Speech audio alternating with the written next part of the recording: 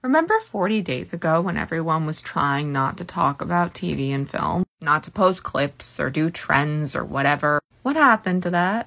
Because I hate to break it to you, but the strike isn't over. Nowhere near, actually. I've said it before and I'll say it again.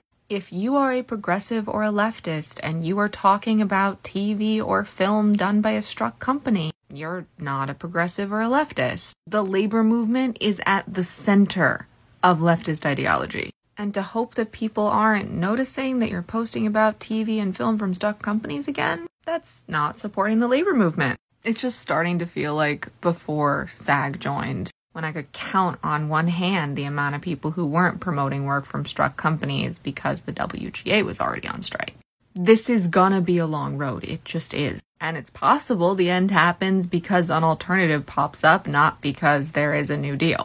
I know it sucks. I can't even tell you the amount of times I've wanted to explicitly talk about struck work, but I'm not.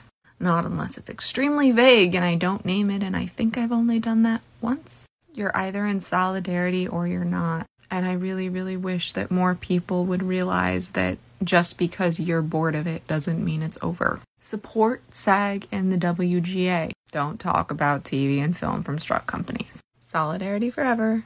Union strong. Shortcast Club.